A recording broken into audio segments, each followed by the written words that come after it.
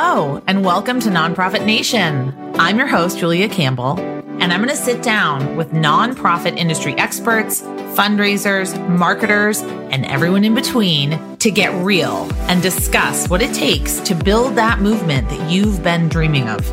I created the Nonprofit Nation podcast to share practical wisdom and strategies to help you confidently find your voice, definitively grow your audience, and effectively build your movement.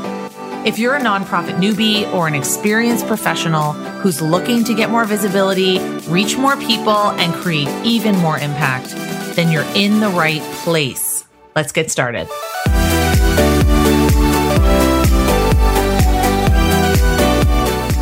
All right. Hi, everyone. Welcome back to Nonprofit Nation. Another episode. Thrilled to be here with you today. Thanks so much for listening, by the way. I really appreciate you taking some time out of your day to listen to this show. Today, we're going to talk about something I'm passionate about, and you know me, small nonprofits. So nonprofits with small and very small budgets, a few $100,000 a year, down to the very smallest budgets.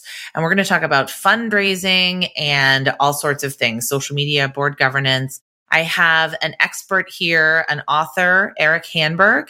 He spent 20 years working with nonprofits. In addition to serving as the director of two nonprofits, he served as an interim ED twice and worked for nonprofits in marketing and fundraising. He's also served on boards and committees for more than a dozen organizations, often in leadership roles, and several times during a capital campaign. He's the author of 4 books for nonprofits, focusing on the very, very, very small nonprofits, which I love, around nonprofit management, fundraising, social media, and board governance, which have collectively sold tens of thousands of copies. And now he is the director of marketing. Did I get that right? At KNKX Public Radio in Seattle and Tacoma. Welcome, Eric. Thank you so much for having me. I'm really excited to be here. So how did you get into this work? And tell me about your current job in public radio. I'm a huge fan of public radio. I'm a huge fan of public radio too, and working in it turns out to be something of a dream job for me.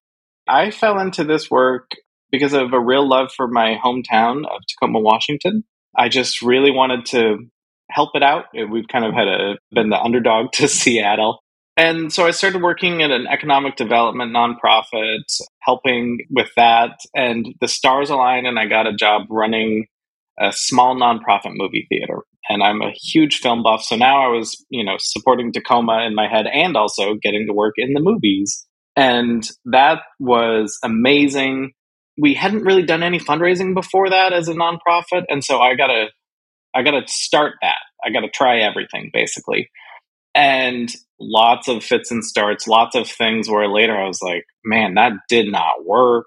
So that was kind of my introduction. And then another job later was working in fundraising at my Catholic high school. And if you ever want to know what a fundraising machine looks like, a Catholic high school is a pretty good example of that. And they trained me and they taught me, like, here's how you go about making an ask of, $4,000, $10,000, whatever it is. And I watched how this truly professional organization did it. And I realized when I was at the Grand, this small nonprofit movie theater, I was copying all the wrong things. Like the Catholic high school had this giant auction, and I was like, well, that's how you fundraise, is with this giant auction. When I tried to do it, it barely broke even. I realized there was way more efficient, way more effective things that I could have been doing. And that got me started in the work and really started me writing the books. I will touch on KNKX. KNKX is a public radio station, and jazz, blues, and NPR news. And I love the media. I love, especially these days, nonpartisan, nonprofit news and the arts. So it's a really great fit. And I still get to keep working in my hometown. Oh, that's so great. I do love public radio as well. So your focus with your books has really been nonprofits with the small and very small budgets. So probably people with maybe one employee, maybe a few, or maybe all volunteer organizations. So how did this start? How did this come about? I think it's been my focus because, let's be real. Who needs the help? It's not the big guys. They don't need my books. It's the small nonprofits. And in many ways, am writing to my younger self. I followed a passion into this without knowing how fundraising worked, without knowing what it meant to run a nonprofit, to serve a board. And none of it's necessarily intuitive. And so when I wrote these books, it's like, here's what I wish someone had given me, a roadmap. Here's a way to start. A lot of the books that I have checked out get really wonky. They get really jargony. And I try to avoid that. And I'm just like, here is some simple steps. Here are some principles that you can apply and some practical tips for hopefully some quick wins. So I love that you're writing to your younger self. It's what you wish you'd known when you started out. I think that's a great way, first of all, to write a book. So I want to talk about the Little Book of Gold, which is your fundraising book. It's been recognized by Forbes as one of the top 12 must-read books for nonprofit employees, and by LinkedIn for Nonprofits as one of 9 books for your nonprofit reading list. And also Little Green Light created a companion guide, and I love that they provide it free of charge to their customers. I think there's great synergy there. Little Green Light, Little Book of Gold. So what do you teach in the Little Book of Gold? As I said, I really try to have a lot of practical tips, but I would say as a rule, it is a how-to on asking individuals for money, asking in person, asking in a letter, asking in an event, pretty much are the main focuses of that book. And I'm framing it that way in my conversation with you now because in my experience, so many nonprofits, small nonprofits, try to avoid asking. The fundraising strategies that they choose are raffles, restaurant takeovers, friend raisers, where they're trying to get friends but not ask them for money. All of these different things because they're really scared of asking for money when it really comes down to it, because no one's told them how it should work. No one's given them a strategy for how to do it. And we are all a little scared of money when it really comes down to it. We've been taught from a young age not to talk about it. And asking requires that you talk about it. When I ask someone for $4,000 or $10,000, that's more than I'm going to give to that nonprofit. That's more than my budget could manage. That's an awkward situation for some people, and you need to be coached through it. And so I talk about those in-person things. I talk about, how to really make a great annual appeal letter. Sometimes people can hope, well, maybe I'll just send some emails and that'll replace it, when emails have such low, returns for gifts, although they can work. And then the other part of it is events. And my chapter in that is called Events Will Kill You. Chapter's called Events Will Kill You. Events will kill you. Yes. I decided to really go for it because in my experience, so many people really do think of events as like the way to fundraise. And I have worked those giant galas that raise hundreds of thousands of dollars at my high school, Catholic high school. I have, tried to implement them as a small nonprofit. I don't think people, if you haven't done it, understand how much work has gone into that event, months and months in advance, sometimes with like a full-time person coordinating it. It just, especially at a small nonprofit, it might not kill you. Give me a little hyperbole there, but it is going to suck the air out of the room for anything else that you want to get done. And so even though I say events will kill you, I also give a template for something that I think is manageable for a small nonprofit. The recommendation that I have is to really consider a breakfast fundraiser. I like breakfast because it's a cheaper meal. You don't have the alcohol, which if you've ever thrown a gala, an auction, or whatever it is, figuring out the alcohol is one of those huge issues. Like either people are, you're paying for it, so the ticket price is jacked up, and then all of your money goes to the alcohol, or they're paying for it, which means they're paying this big event that's supposed to be for you, they're paying the bar. And so you avoid that. You can get people in and out relatively quickly, 90 minutes maybe. Right. They've got to go to work. Love it. They've got to go to work. You get about the same, with a lunch, but breakfast I think is a little bit cheaper maybe in that regard. Eggs are cheap. And then if you can activate the board, especially for like a first time for this, to fill tables, you have 6 or 7 board members. That's probably good for 60 to 70 people, in addition to the people who are already in your donor database. So you're getting them to give again. If you can do that well, you have a relatively cheap event with hopefully some board support. And then the key part of it is after you make the ask, because you have to make the ask at the event, getting people into your systems, remembering to get them onto your newsletter, remembering to ask them again at the annual appeal, using this as like the top of the funnel so that you can get people onto all of your material and start looking for some major donors who might come out of this in a year or two. It's a really profitable way to do it. I shouldn't use profitable. I should say like efficient or something like that. But it works. It is if you're going to do an event, it's the one that I think really makes a lot of sense for small nonprofits. So for a small nonprofit, first of all, if you don't have a board, how would you go about even starting? And then also, how do you get your board involved in asking for money? I'll start with that second part about getting a board involved in asking for money. I think most nonprofits would benefit from just kind of a baseline. Here is what we ask of every board member, and the board should agree to that. So it doesn't necessarily matter to me what those things are, but I think a director could go to their board president and say, we need consensus that can be formalized with something that I call a memorandum of understanding. And on every time I'm either the director or on a board, I try to get this to happen where it's just a one-page thing. It's got like 10 to 12 things on it. These are the things we will do. This is what it means to be a board member. Most of it's pretty simple. I will attend at least 80% of the meetings, and I will advocate on behalf of the nonprofit, some things like that. Fundraising is part of that. I will be a donor to the nonprofit. I think that's getting your board involved. You should strive for 100% donations. Sometimes foundations ask for that. So it really is, I think, assumed and expected that you have 100% donors on your board. That is getting the board involved in fundraising. I like to say something like, I will participate in 1 to 2 fundraising events throughout the year, or fundraising activities. Let me revise that.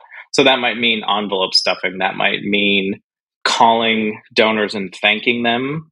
Those are very benign activities that any board member should be willing to do. They're not scary. I think that those are pretty uncontroversial. And then there should be something like, if there is an annual event, I will fill a table, which means them activating their network, their college friends, their coworkers possibly, and trying to get 8 to 10 people to join them at a breakfast like this. Will everyone do it? Some people might fall off a little bit, but if you put that expectation out there, you're going to get, I think, and have that conversation as a board. In my experience, people rise to the occasion. They at least try to do these things. And that's the basis for an event. How did you see these kind of events change in the last 2 years? Are they coming back? Did more events shift to digital? Did they just kind of go on hiatus? Oh, that's such a good question. I've seen a lot of digital events with, very mixed success. They started to get more and more highly produced as people figured out the technology. The board that I serve on right now, we did 2 of these, and we didn't have a lot of success with either one. I really think in our case, we used it as just kind of like a kickoff to the end of the year campaign. And I think that when it is digital, it's worth thinking about it not just as that one day thing, but it's like part of a bigger fundraising mix. I am excited to go back into person because it is a more effective way to fundraise. But if this is where we are, then I think that would be my recommendation is don't just treat it as like we're trying to get all these donations on this one day. We are trying to get people's attention for other ways of giving throughout this like fundraising season, because you're going to be getting gifts early on. You're going to be getting gifts after the event. Don't just try to pin it all on this one day.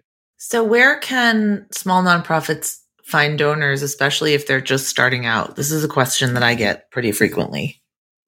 I really think the event is a really good place to do it because you're bringing in board members, really tapping your social, by which I will also include things like email and things like that. I think about concentric circles around your nonprofit. Like in that closest circle, you have your major donors, you have your volunteers, the people who really know and love you. In the circle outside of it, you have just regular donors. Outside of that are the people on your Facebook pages, your subscribers on your newsletter, Outside that, you're at people who like you but don't subscribe to anything. And outside that, you have like people who would like you if they just knew about you. And outside that is the general public. And so often people are like focused on the general public and they're like, how do we get that person to give us money? and as I think you know this well enough, like what I just painted is a picture of like how fundraising blends into marketing, and everyone's always focused on both marketing and fundraising on the general public. My recommendation for fundraising, for marketing as well, just try to get a visual that I hopefully just put into your head. Try to get everyone one step closer. Like, what is your strategy for getting the people who like you onto your, to subscribe to something? How do you get your subscribers to give for the first time? How do you give those donors to become monthly donors or major donors? It's a lot of smaller problems as opposed to the one big problem. How do we get more donors? So that's my framework when I think about these things. And then the other thing that I would say is don't be afraid to ask your current donors for more money. The small nonprofits, this is one of those things where a small nonprofit often really doesn't want to do this step, but it's actually where a lot of the benefits of fundraising come, is building up those major donors. So you have a lot of people who give you $100 a year. That's great.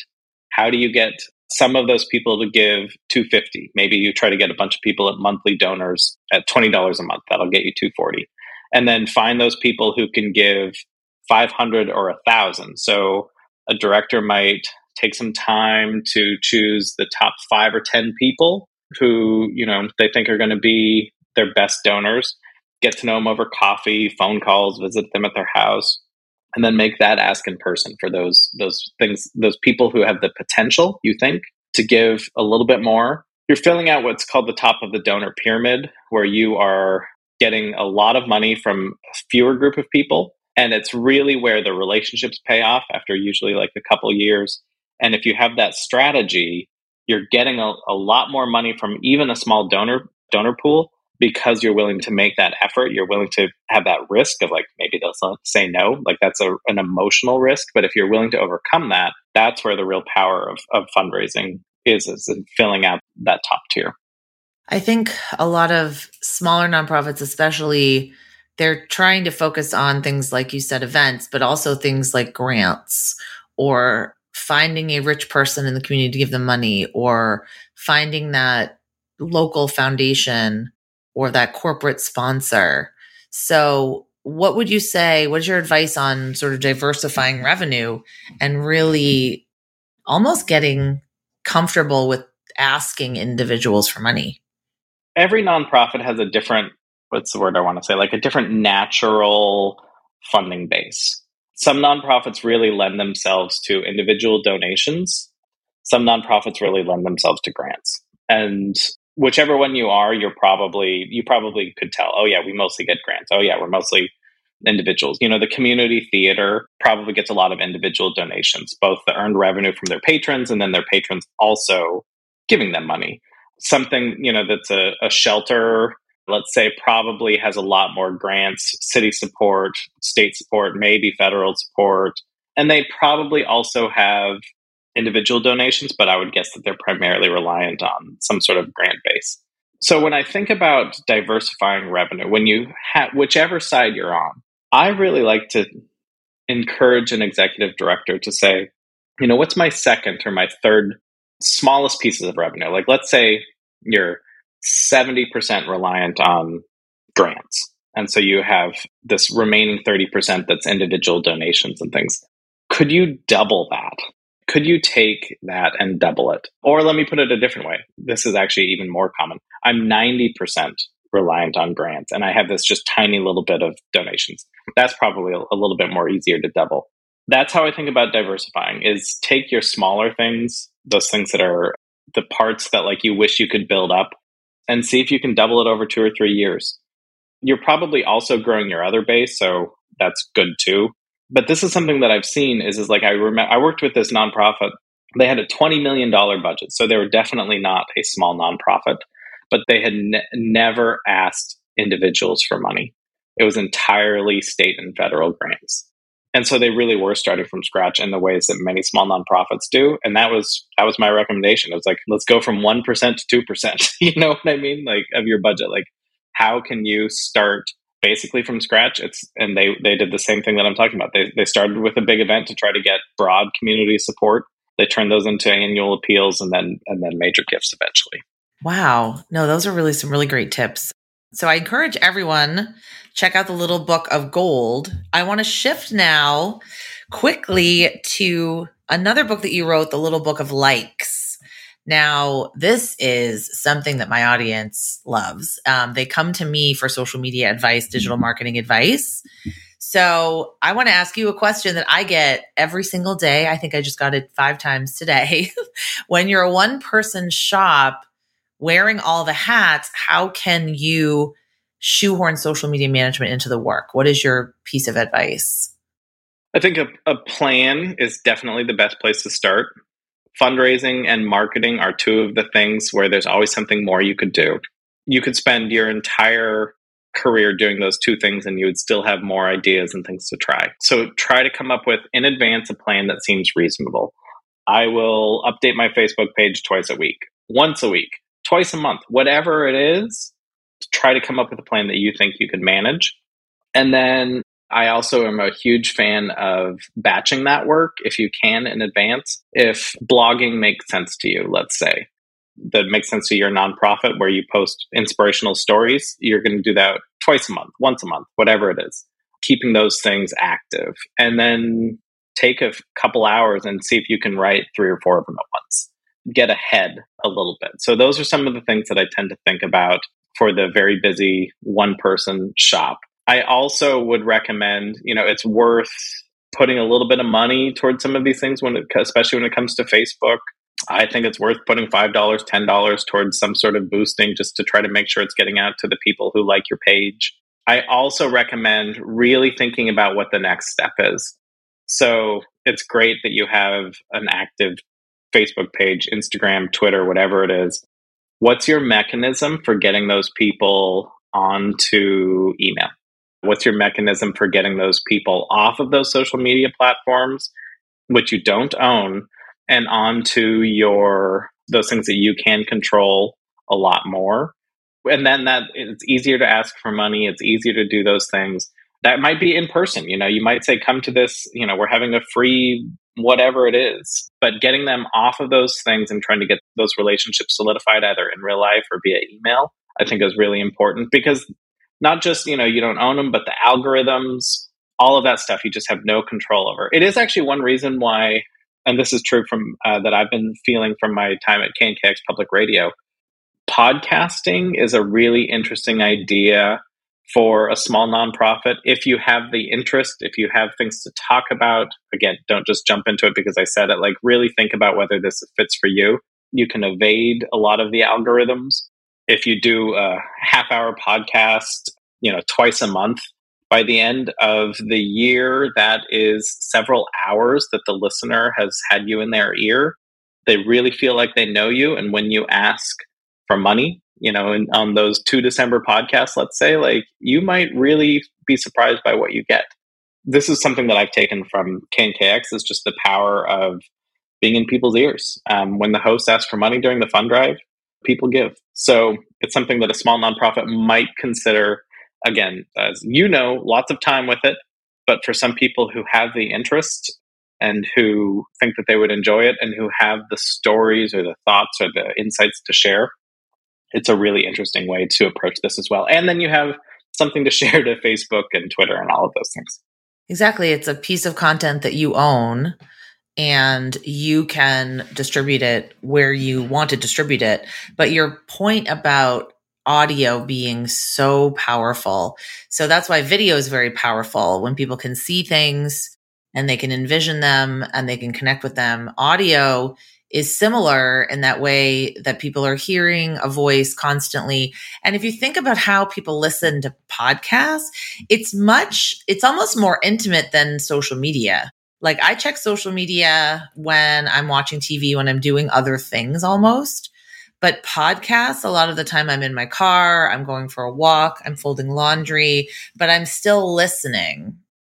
I wish that more nonprofits would take their content that they put on social media or in their blog or their email newsletter and make an audio file of it, or create a podcast around it. I think that's a great point. We should always be looking for these ways to connect with our donors, in kind of different ways. But I think that's great. So you have 4 books, one on nonprofit management, one on board development, the Little Book of Likes, we talked about social media, and the Little Book of Gold is fundraising. You said you have a bundle of all of the books offered on your website. And I know that you offer savings over Amazon, so that's always good. Where can people get those books? I would point people to my website, which is forsmallnonprofits.com. That's FOR, forsmallnonprofits.com. And what I figured out is a way to save over Amazon, which is a bundle of 5 of the little book, 5 or more of the Little Book of Boards. And that's a way to, however many your board is, get one for each of them. You'll save 30% off of the cover price on that. And if you do that, the 3 books that are primarily for like the executive director, I will throw those in for free. So 30% off of the board books. And then for the executive director, those 3 books are free. And because we're cutting out the middleman with Amazon, I'm able to do that. So it's a savings for the nonprofit. The executive director who, perhaps really wants their board to read the board book because, they really need some board help, but they don't want to say it. Maybe they say, hey, this is how I could get these 3 books for free. So you might be able to sneak in some learning for them while you also get 3 free for yourself. That's my bundle, and I think it's a pretty compelling offer over Amazon. I love that. forsmallnonprofits.com. If you are in the Seattle, Tacoma area, make sure you listen to KNKX Public Radio. Support public radio, really important. I totally believe in it, and I support my local station here in Boston. So if you are in the area, make sure you take a listen. Go check out Eric's books. And Eric, thanks so much for being here today and sharing your wealth of expertise. Thank you for having me. It was such a great conversation.